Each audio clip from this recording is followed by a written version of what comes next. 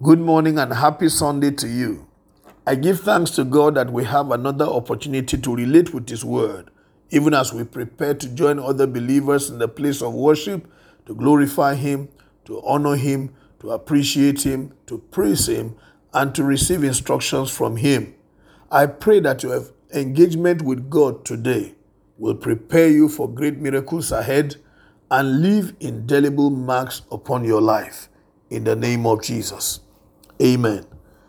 Our scripture is taken from the book of Lamentations, chapter 3, verse 22. Because of the Lord's great love, we are not consumed, for His compassions never fail. I'd like us to meditate on the subject, the love of God. Right from the time of creation in Genesis chapter 1 and 2, we can see the manifestation of the love of God for humanity.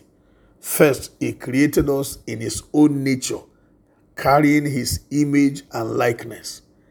We also know that He made available to us everything we are going to need for a good life. Even when we sinned, He still provided a way out of the power of that sin. He sent His own one and only Son to break the power of sin and snatch us out of the hands of the devil and deliver us from ourselves so that we can live with Him and for Him all through eternity. This is what the writer of the book of Lamentations is writing about. He says, because of the Lord's great love, we are not consumed. If He was going to relate with us in accordance to what we deserve, the kind of things we do, the things we say, the meditations of our heart, and the activities of our hands, I'm sure He will have destroyed us without a second thought. For the Bible tells us in the book of Genesis chapter 6 that the heart of man is desperately wicked. And we can see the manifestation of wickedness everywhere we go, almost in every human society, from one country to another. It's just a matter of degrees. But this is what humanity continues to do, running away from God even when God is pursuing us and wanting to deliver us, to redeem us, and to help us. Yet, because of His great love, God has not paid attention to all our wickedness and our iniquity.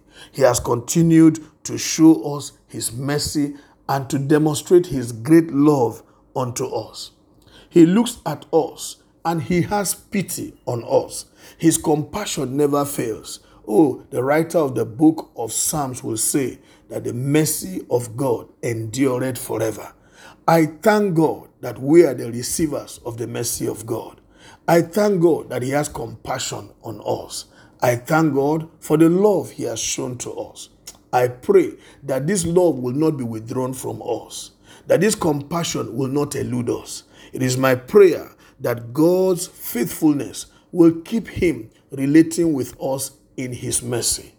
However, I ask you today, yield your heart to the Lord Jesus Christ and ask Him to give you power over every form of disobedience to His word, so that wickedness can be uprooted from your heart and that you may live a good and godly life by the help of the Spirit of God. That way, you will enjoy the mercy of God and you will not be taking advantage of it.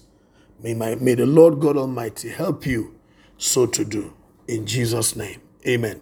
God bless you. Have a wonderful Sunday. My name is Amos Kunat, pastor, New Estate Baptist Church, Lagos.